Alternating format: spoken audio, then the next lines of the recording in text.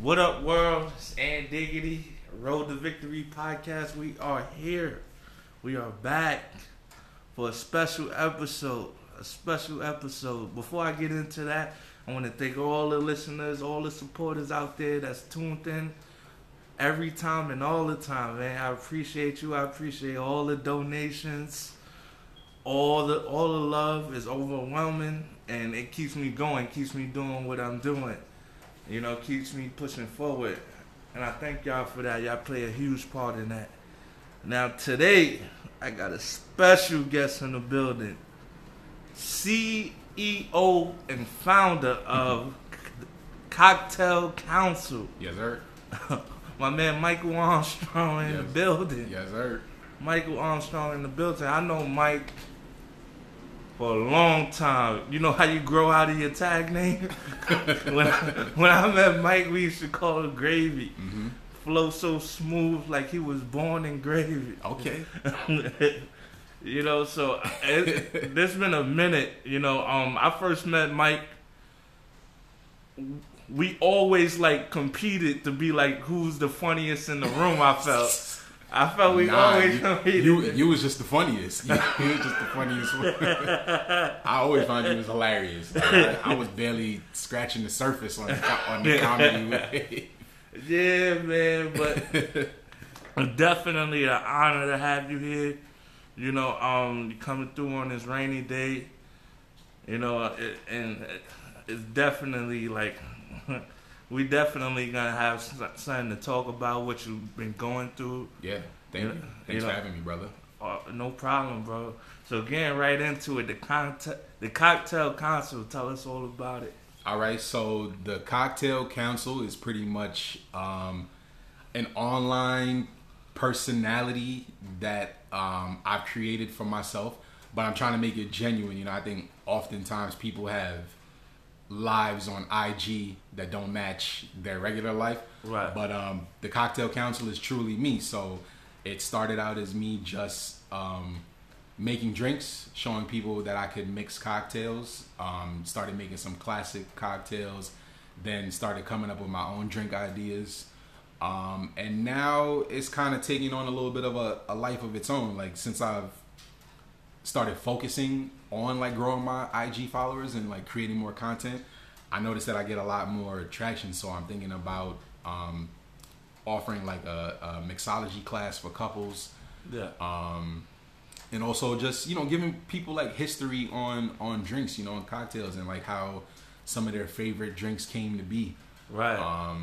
And I'm also, you know, a lawyer. Like that's where the counsel part comes in as well too. So I love talking politics. I love, you know, talking about black empowerment and black people and what that looks like for me, or at least sharing content or information to make people think differently. So yeah, it's right now, I want to say it's a lifestyle brand. Right. You know what I'm saying? I'm trying to create a lifestyle brand. Right. Because before you came in today and made, what you call it, the cardboard? It's a sidecar. A sidecar. A sidecar. It's definitely like, especially with the pandemic and stuff like that, it's definitely different. You know, I used to just get like either a bottle of wine or some vodka or cognac and drink it straight, or maybe mix it with cranberry. But yeah, I ain't never had nothing like this, man. It gives you that bar feeling, that nice restaurant. Like we was talking about the Great Gatsby. Yeah, it make you feel like that. Like you have to drink it with your pinky out. Actually, a sidecar is one of those drinks that come from that era. You know, out of like Prohibition. You know, like that 1920s, 1930s. So. You mentioned the Great Gatsby. It's kind of true. Like that era when it came to alcohol, it was like kind of secretive. But people were starting to figure out, yo, we could take this and maybe add like a little juice to it and add some ice and throw some sour, and you got a totally different drink. So I'm glad you like that. You know, it'll taste so good that it'll market itself. In some kind of way, man. Mm-hmm. And it's not an original. This drink exists. I just came over and showed my brother how to mix that up when he's not feeling just for Hennessy and cranberry. Just a little something different. When I say new life, y'all, new life. But if I haven't asked you, like, what got you started? Like, you was sitting around and... Yeah, that's a good question. So, I want to say 2 years ago, I was really looking at bartending and mixology as a side hustle. Like, I was trying to figure out what can I do to earn a little extra income on the side of my 9 to 5, you know, my day to day. So I was thinking I definitely want to do something fun. I like to drink. I've always liked to party and hang out and stuff like that. A lot of my family, like my family's Jamaican, as you know. Right. So eating and partying and drinking and stuff like that just kind of comes with the culture. It comes with the vibe. Yes, sir. So it started out as a hobby. Then maybe I could do this as a part-time job. And then last year, like around this time, I took a week off from work and took like a bartender's 101, like a beginner's course, basically. Got certified, started like job hunting and looking, and then the pandemic hit. Right. So that kind of put a hole on that. So like everybody else that you see on IG, I started making drinks. You know, I was just making drinks and showing people that I could make drinks. And then, you know, fast forward a few months through the summer up until now, and me actually getting a good response, and people noticing that I'm really doing something good. Now it's kind of taking on its life of its own and becoming a business, slowly. Like I did an event, I did a housewarming, you know, in September, and then now, like I said, I'm about to do the mixology classes and stuff like that because people really been feeling it. So yeah, it's been like a 2-year process of me realizing, yo, I could take this in this direction. And just see where it goes, see where it lands. That's awesome, man. That's real awesome, man. That we talk about your law degree. Mm-hmm. You're able to practice law in New York. Yeah, so I'm licensed to practice law in New York, but I work for the court system. Yeah. So I can't take on clients. Like I'm actually prohibited from engaging in the practice of law because it'll be like double dipping. Like I work for a judge. And then I got clients, so it'd be like I'm just sliding things through.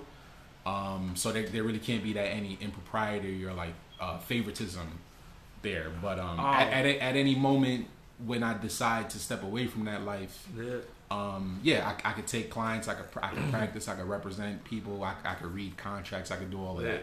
Damn, you know it's crazy. I had it all wrong. I'm like, as soon as I trip and fall and stuff, I think of you. I mean, I can make a referral. I can put you on to somebody, but I won't be there with you. You know, I'm gonna be there in spirit. But you know, we come from the same neighborhood, I guess, and like the same area and stuff like that. And it's not too many people I know personally with that. So with that reached that accomplishments. Yeah. So it's like, you know, this is crazy. This is like pushing the bar, no pun intended, you know, setting the bar and pushing the bar and stuff like that. What was the mindset you had to like go from, like basically what inspired you to accomplish that goal? To finish law school. Yeah. Damn, that's another good question. I feel like it really came from my family, man. You know, my mother and my father, they were definitely always the type, you know how old folks are, they be like, yo, get a good education so you can go get a good job. And I definitely bought into that mindset, and I think I definitely wanted to finish and get it done because it's something that I said that I was going to do. I wanted to make them proud. And I also wanted to feel good for myself. You know, I think now, though, as time passed a little bit and given everything that we see going on socially, I realized that having my law license and having my degree is really something that I need to take advantage of for myself before anybody else does. And, like, that would be my parents and family included. Like, I'm glad that they're proud of me. But, you know, I got to use it for myself. But I was definitely motivated by finishing and just getting out there, you know, and just getting out there in the work world and just, you know, trying to make some money and also help people along the way. Like when I started out, I started doing immigration law, and I was making like I wasn't making shit, to be honest with you. You curse on the podcast? Alright. I was making like 30. Not really. Oh, my fault. But I don't, you know, I got this rule where as long as I stay true to who I am, and it doesn't matter. You have to be yourself too. Alright, cool. So I'll edit going forward. But yeah, I was making like 35K, you know. I wasn't making anything, but I helped a lot of people, you know. A lot of people were just trying to get their immigration situation sorted out. So that made me feel good. So yeah, I was definitely motivated by the family, make a little money, and also just help people along the way. Right. That's definitely like something you can look at and look back on and say, "Wow, I did that." Yeah, I did that, especially coming from where we come from. You know. And I wanted to give you your flowers for that, you know. Just tell you congratulations and the best is yet to come. Thank you, brother. But moving on, like with this pandemic, I say that is like I say it all the time. It's like a blessing and a curse. Yes. At the same time, like without this pandemic, I probably wouldn't, you know, took the step forth into podcasting or, you know, journalism and stuff like that. And the curse is like, you know, the loss of life and you know, not being around like human touch. Like you see, I live alone, and it's an area where I don't know too many people, so it's not like I'm like have human contact outside of work. You know, so it definitely got me to honor my craft and participate in my own rescue, right? That's real. So what headspace like are you in? Like how do you protect your peace, keep your sanity, and like keep the day-to-day routines, and you know, how did that run smoothly for you? It was a struggle. Not gonna lie. Like I think on the flip side of you, like I don't live alone. Like I just you know got married about a month now. I've been what? Yeah, me and Tara tied the knot a little very quiet civil ceremony because of quarantine wedding. A quarantine wedding. My boss, who was a judge, actually was the one that married us, so that was cool. But yeah, we kept it very low key. But yeah, I just got married, so I was fortunate enough to be with my now wife, you know, at the time when the pandemic hit, fiance. So I think having her company definitely kept me grounded. Right. But there were still those moments in there where, we can't go out. Like we shouldn't be going outside, or even if we went outside, it's just for a walk because things are locked. Can't go to the gym.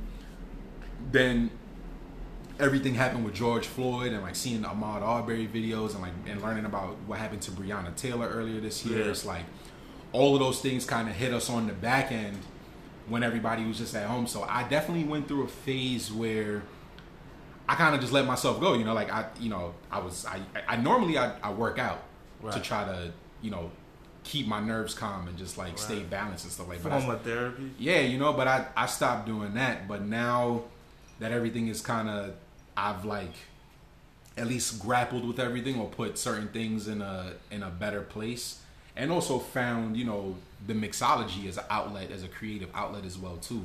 Right.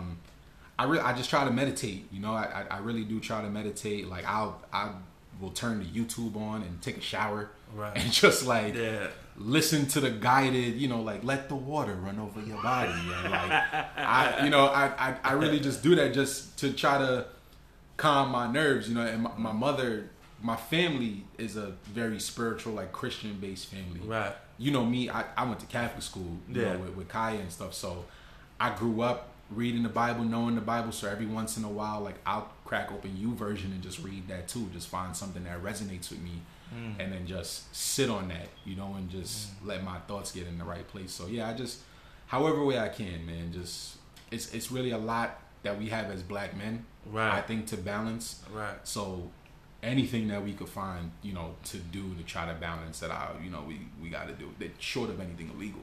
But that's the thing. I know when I first heard about like mental health and stuff like that, I'm like, oh, it's like propaganda, maybe a marketing scheme or a tool. But it's as I like go into the world and see people, you know, not knowing what they going through, and I always wondered why the, you know, not so much of the bad things or the good things that they do, but what make them, what build up to make them this way, you know, what have they gone through, what have they experienced, right? Like not so much like just judge a person and say, oh, he's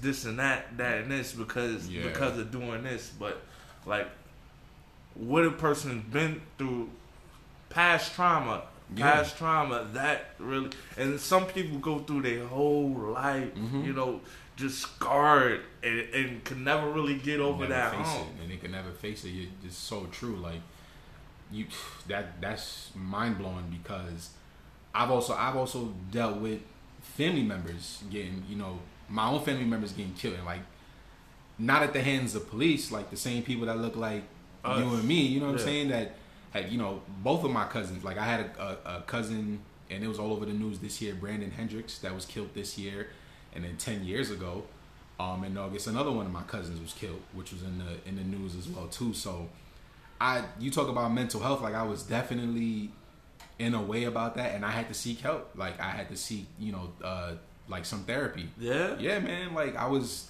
dealing with, like I was just not in a good way. Like I was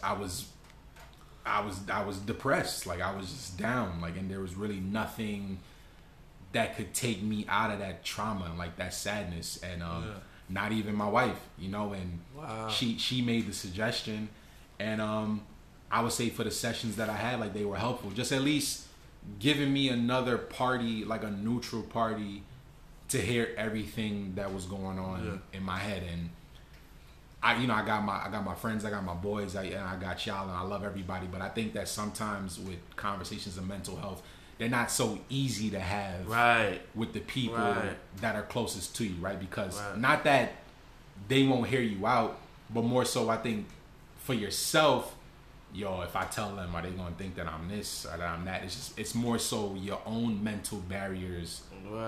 Why you might not be so ready to share with people close to you, because you don't know what that reception is going to be, you know, or how that's going to go. Right. You know, I tell this story all the time about how, you know, I have relationship troubles, so trying to like find a deep root to pull it out, I wound up, you know, having a first time conversation with my mom's about it. I'm like, Mom, I just noticed, why you never hugged us? And she like, oh my, like you could feel her spirit. It's like, boom, it just hit her. Like it was something maybe she tried to run from, because she was the perfect mother. I couldn't ask for a better mother. She provided. She protected us. You know, she put us first. We were priority. But when it came to love, like still to this day, our family struggle with love. That's why it's like a lot of low self-esteem, a lot of not confident as we should be. And I guess it goes arms in arms with poverty, because she's like, my mom never hugged me. Right. And she bring up the one time she did try to hug her mom. And her mom didn't hug her back. And, you know, my mom is in her 50s. And just to remember that one time she tried to hug her mom. So she said that fear of not the putting out love and not receiving it back, you know. And that I don't want to say it cursed my whole family, but it's like affected all of us, it's bro. Definitely a learned behavior, though. You know, learned behavior. All my brothers and sisters and stuff like that. And it's just like the poverty mindset. You know, my great grandmother was on welfare. Right. My grandmother was on welfare. Right. My mom was on welfare. Right. You know what I'm saying? And now it's like with all of that past stuff, you can. We just here ultimately trying to break the train. Trying to love like we never loved before. Facts. You know what I'm saying? And it's not easy. It's not easy, but like you said, you got to choose your heart. Yeah, man, and just you, like, that was so real, you know, like choosing to be the generation or the person that breaks that, right? You know, that steps off the cycle, you know, and I think I'm gonna try something different, you know, because I'ma have me a wife, I'ma have me some kids, and I don't want the same thing to keep on coming down because it doesn't sit right with me, you know, just making that choice. So yeah, I agree with that. So what it does for me, like I went through a stage where I was lusting, you know, after women, and you know, it showed me like no matter how much sex you have, it won't help the demons inside you, bro. You know what I'm saying? No matter how many women or how many times you do it, it's still them demons are still there. Right. You know what I'm saying? So, you know, I just wanted to put that out. Maybe somebody relate to it and stuff like that, and be able to get over that hump. Absolutely. So last night we was here. You know, I know this is not a battle rap podcast, but last night we was here with the homies, you know, watching Murder Mook and Tay Rock and stuff like that. And I guess it felt good, bro. Like we always here, we felt it, like just to see each other, just to be whole. Mm-hmm. You know, it was like a moment of, you know, whatever we got going on in life. You know, us as brothers, we just sat here and enjoyed each other. Yeah. Like that was just, everything else was just on pause, you know. And that's like one of the beauties of life. So tell me like your beauty of life. Whew. You know, you're newly married. Yeah, I definitely, newly married, definitely. I love spending time with my wife, man. I love Tara. Like yesterday we went to the Ben Morrow Vineyard and Winery, or maybe I'm messing that up. Ben Morrow Winery and Vineyard, in Marlboro, New York, and it was just beautiful. You know, like the whole week it's been raining. Right. You know, and one thing that we've been doing is at least like once a month we'll like rent a car for a weekend and just like try to find something new to do. So I chose the winery, and it was just cool just to go up there and just like sample different wines and just to see upstate New York with the mountains and the Hudson River and like the leaves changing and stuff like that. Yeah. So I mean, I think my to answer the question, like my beauty of life would be just having infinite leisure time, you know, to just do any and everything that I want to do. Like I want to. Like if I feel like getting up and just taking a drive to some mountains or just going on a hike, like I want to do that on that day. If I want to take my mother and father out to eat, you know, just wherever, like, but you know, they're beautiful and also real chill people, so I could take them to City Island and they're happy. But you know, that could be something simple like, why don't you do that all the time? Sometimes I really just don't even have the time to do it, right? Because of work and schedules and stuff that. But yeah, just my beauty of life would just be having infinite amounts of free time to just hang with the people I love, man, and just like have different experiences. Right, right. That makes sense. You know, because you know what's life without life. You know right. You know, work. Right. You know what I'm saying? Like, it's work. Right, that's right. all it is. So how do you deal with disappointment? You really got the heavy ones. I told you I wasn't gonna be. How do I deal with disappointment? I don't take. Okay, well, I'll give an example from 9 to 5, like day-to-day work, right? So, I don't necessarily take criticism well. I don't think anyone can. I can't find anybody who'd be like, yeah, you know, I love it when they tell me that my work is trash.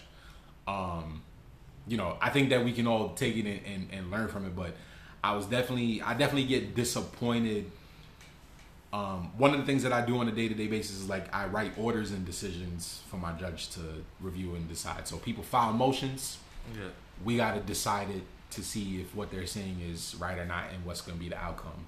So because we're in a new court, I don't think my writing style necessarily fits. And like I definitely have been getting criticized up until last week.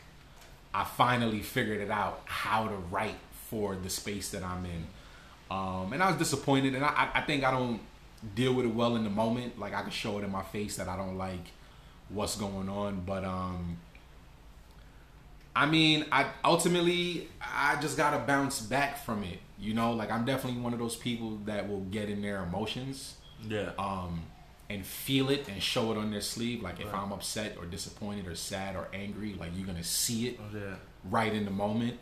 But if you give me a few hours to cool off, or, you know, if I just go, you know, take a moment to just be by myself, like I'll actually cool off and come back. I think that question is so good because it makes me think about what I'm doing now as the Cocktail Counsel. Also, like, there are certain things that I put out there, you know, either on social media for like I'm gonna go on Instagram Live or do this, and like maybe one person or two people will come in it. I think that that's large part because of the algorithms. Like, I don't figure out how to do that to get the most people, and I have a big enough following yet. But yeah, no, it's a good question. I feel like I'm still learning. Like, I think I'm still learning how to deal with the disappointment from a business person's standpoint. Like, I think personally, give me some space and time, and I'll come back from it. Like, I won't let it sit on me. But I think that getting rejected from people, or like making offers and stuff like that, or people not buying into your services and products right away, is something that I'm still figuring out. All right, how do I deal with that? Like, yes, it's going to be a bounce back, but do I bounce back and try to find a different way to approach it to turn that no into a yes? Or do I just keep going on the same lines until I find somebody to actually say yes? So yeah, I think I'm still learning with how to deal with that. Yeah, man. How do you have you ever broken a curse? Like, when I say curse, it don't necessarily have to be like a curse, but maybe it could be like a habit or an emotion or a feeling. I give you an example. Let's take me for example, right? Mm-hmm. I felt like, you know, after my first heartbreak, right? Mm-hmm. You know, where I put everything into a woman, you know. I put it out there in the universe, like, yo, I would never cry over a woman again, you know. And the universe, I feel like the universe answered, and it was just like, not just like relationships. It was just like, I trained myself to keep me in a safe place where nothing won't surprise me. Yeah. And I wouldn't say numb to everything, but just the lack of. Like, sometimes I'd be like, I should really be caring about this situation, but I don't, you know? And, you know, it's cool when you're younger, but now I'm getting older, I'm like, wait a minute, you know, this is not right, you know, I should have more. And I think it's like Mike Tyson said. Tyson said, I was listening to his podcast. He said, you know, when I was a kid, they used to rob me, take my money, and beat me up. Mm-hmm. So as I got older, to protect that side, I did the same thing. I robbed people, beat them up, and take their money. You know what I'm saying? But really, I'm just that still. No matter how old I get, I'm just still that insecure little kid that's scared somebody gonna rob me, beat my money, and whatever. So I felt that's just, and I'm trying to seek help to get over that, you know, because the more you care, the more powerful you could be. Yeah. So I'm just trying to, you know, figure out ways like we talked about, finding a root and pulling it up. Yeah.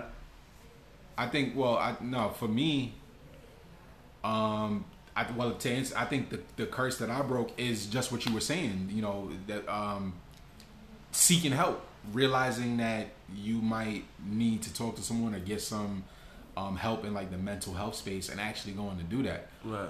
So for me, I would say the one curse that I broke was actually going to get therapy. Like when at a point in time in my life where I felt like I might actually benefit from it, you know, and just not looking at it as something that's negative.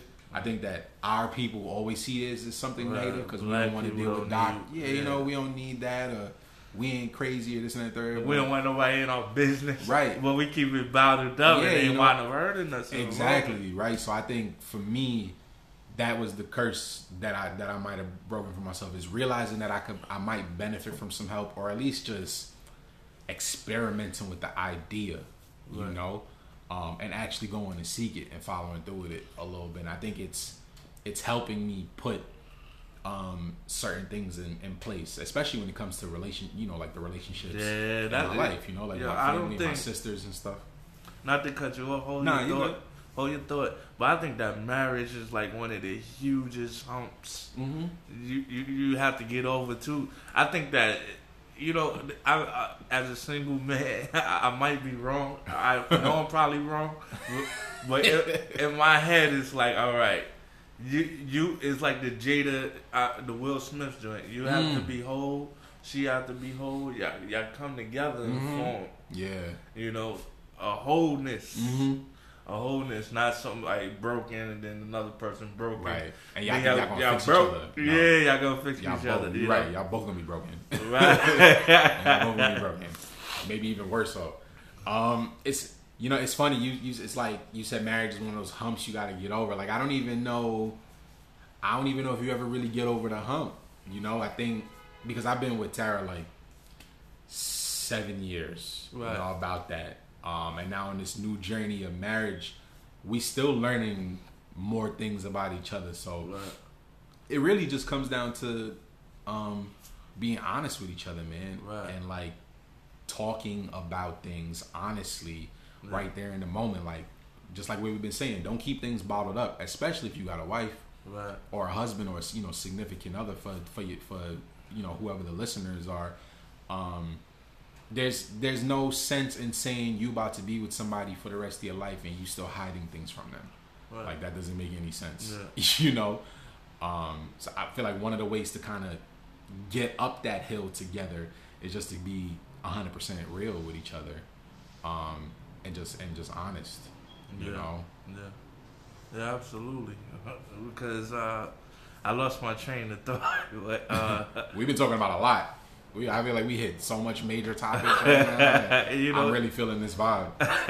You know, this is everything. This is all life experiences, and you know, I know growing up that, you know, I've watched people go. Like the reason why I'm not a heroin addict is because of heroin addicts. You know what I'm saying? You know what I'm saying? That's how you learn, bro. I'm like, okay, that's you got impeccable balance, but that's something I don't want to do. That's something I don't want to do. I like that analogy. I like that. So you know, and that was my thing growing up. So now I got a little brother 10 years younger than me. I got nephews. You know, so I'm able. They're able to watch me and say, okay, Ant went right. And the right thing happened for him, so you know what I'm saying. That was a bad. I watched him go through that bad experience, so I'll go make my own way. And not saying that I won't go through these bad experiences, but at least I have some type of idea what a bad experience is. You know, so yeah. Now sometimes you need that firsthand, like you gotta see it. I'm definitely one of those people too. Like I gotta see the bad or the good thing to know whether or not it's for me or not, you know.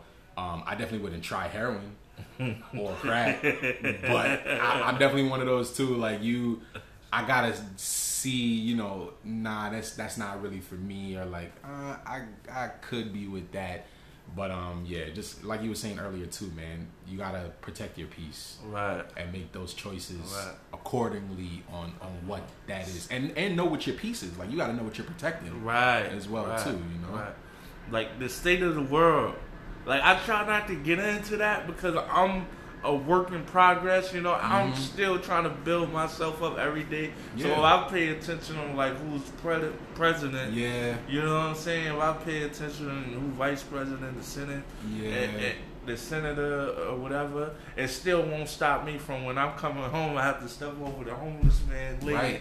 Right. You know what I'm saying? To get in my apartment. Yeah. You know what I'm saying? That's true. So it's like I still have to work on me before I work on the world. Yeah. You know, that's one of the things I really got from the Notorious movie. He said you can't save the world unless you save yourself. That's true. It's definitely that mentality that it starts with you. Like we as individuals being the change in the world that we want to see, right? Right. Which I definitely agree with. But I think for me, because I'm kind of the opposite, like I do care about who the president is going to be, or like, well, more so I would care about like who's the mayor going to be, or like the governor, or like my city council person, because that person has more influence on my day to day life. Like that person got more sway on whether there is a homeless person on 135th or 161 or wherever. That I got to step over on my way to work. So in that regard, I encourage people to just think, outside. Just think a little bit outside. Just like definitely set yourself up first, because I'm in that mindset too. Like if I'm empowered, then I can help the people that I want to help. I don't gotta worry about voting for anybody because they may or may not do it. I could take some bread out though and put somebody in a shelter, right? Or I could do like a clothes drive or like a food drive or something like that. But politics is local, You vote for the right person, they might be able to get that person up off the streets, get them a job or something like that, or get them cleaned up. I feel bad because last night I was talking to a public figure last night, right? Talking to a public figure, and he asked me Biden or Trump, and I said it don't matter, like nonchalantly, and he was like, "What?" He's like, "What?" He was like, "No, and the conversation we had, he was like, "Yo, this is bigger than you, bro." Yeah. He was like, he was pointing, he was like, "All right, they still filling the Supreme Court room, and you don't want the wrong people to be in it, The guilty. All right, you get a pass. Guilty. You get a pass. Yeah. It's like a joke Patrice O'Neal said. He said black people work at the airport, and you see like somebody remind you of you. You like, they ain't just go. You know what I'm saying? Right. And then this happened around 9/11. He was like, if you see like one of them Habibi, you know what I'm saying? And then they coming in, you like, all right, just go. You good. Yeah, I mean, people definitely got to take it seriously, man. I think that there's a lot of apathy in our communities, amongst black men in particular, right? Like, I think we're just like, yo, ain't nobody ever look out for us, so to hell with all of them.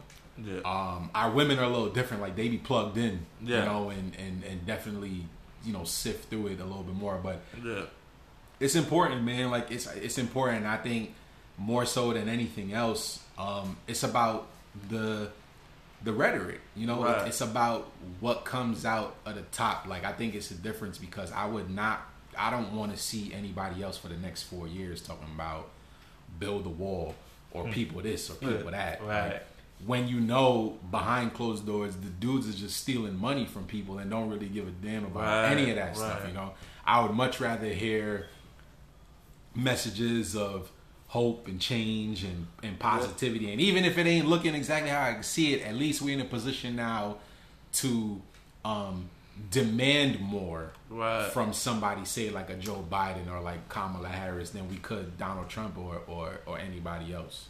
Right. Ice Cube said something that resonated with me for a long time before I even knew it resonated. He said they how they treat you if you ain't got no money. Yeah. You know what I'm saying? Everybody know how they treat you when you do got some money. And then there's a certain way they treat you when you don't got no money, Invisible. Treat you like you're invisible.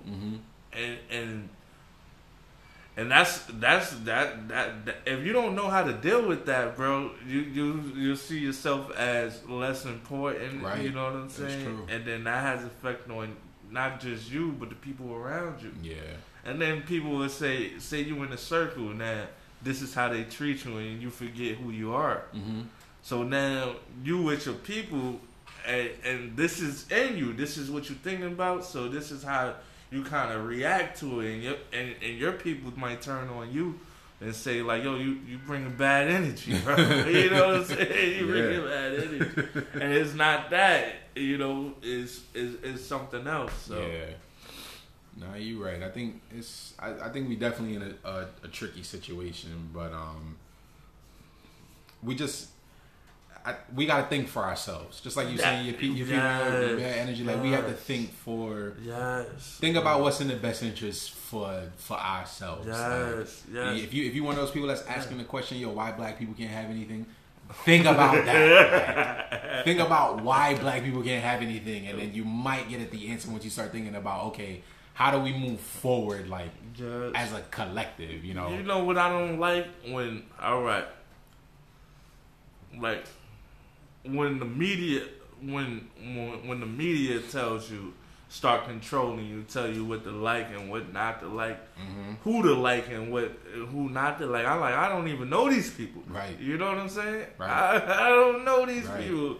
Why? Right. You know what I'm saying? It's almost like the racists being like, I hate black people. How? You don't know none of us. Exactly. You don't live amongst us. Exactly. So how you gonna hate people you don't know? Right? Like I think we lost because of the media, right? Like I feel like we all kind of lost the opportunity to actually get to know people, right? But living in this country, it's been set up that there's been so much distance that we don't even afford ourselves the opportunity to get to know one another. Mike, I didn't travel the country and traveled like distant parts of the world, bro. Mm-hmm. And when people see me, cause we humble dudes, we come from humble beginnings. We're real humble people, right? So when we put our energy forth, it shouldn't be, you meet with somebody that don't like is from a different race or a different culture, and they say to you like, wow, you're not like one of them. You know what I'm saying? That just makes me feel like, what? Yeah, you don't know none of them. Exactly. So how, you know what I'm saying? So how can you say that? You're like, wow, you're very quiet, you're very reserved, you're very humble. You know, you're not throwing money around. You're not. I'm like, what? It's the media. Like, there's a certain image of us that's being put out there.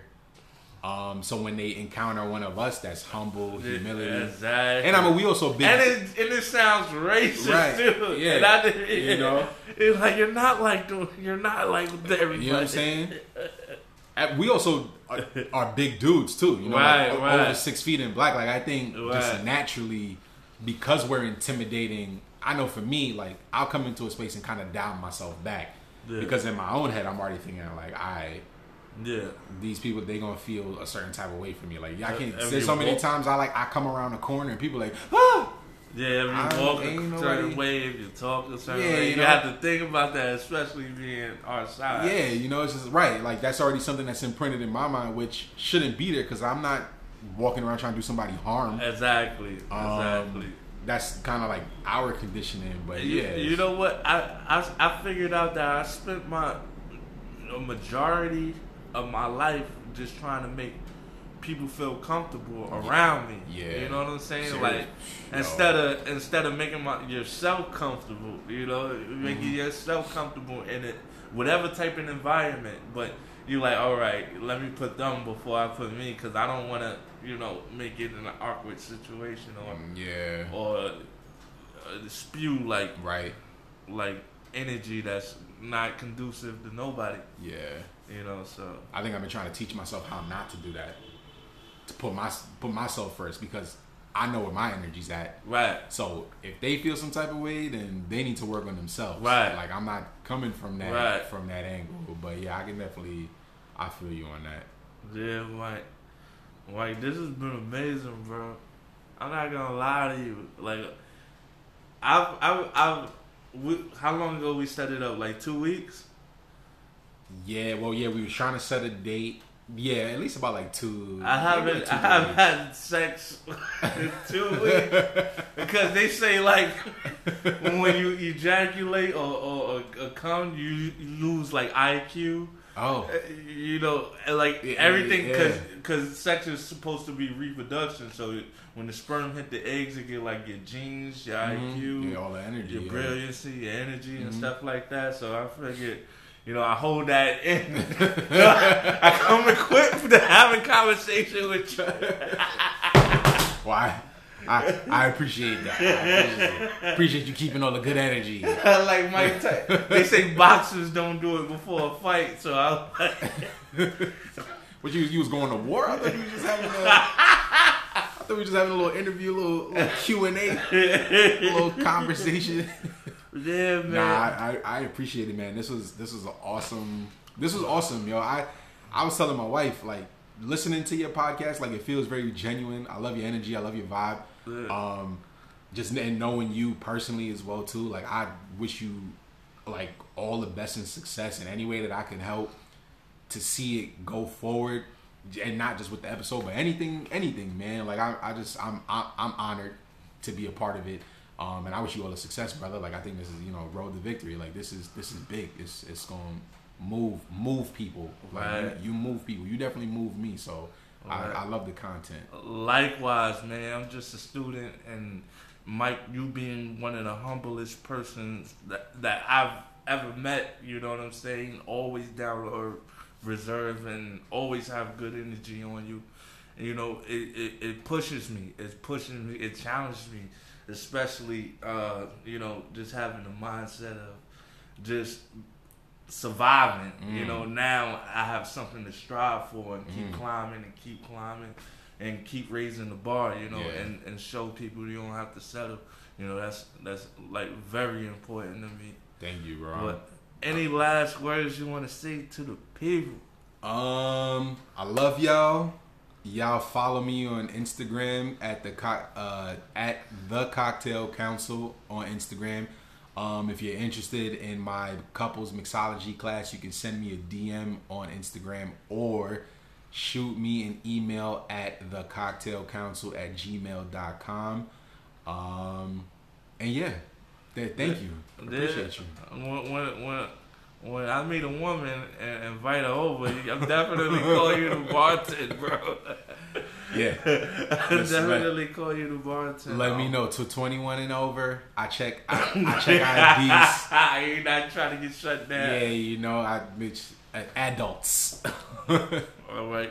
So congratulations to you and Tara. Thank you, brother. I wish you many more. You a husband now, bro. I'm a husband now. This shit is crazy, bro. It's real.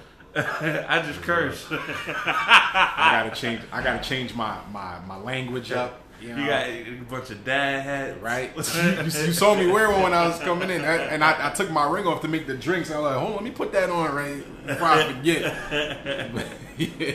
Well, people out there, I hope you enjoyed. We wish you love, peace, wealth, and truth always. Road to Victory Podcast and Diggity. We did it. Nice. I can't stop it. You got it. Just hit it down.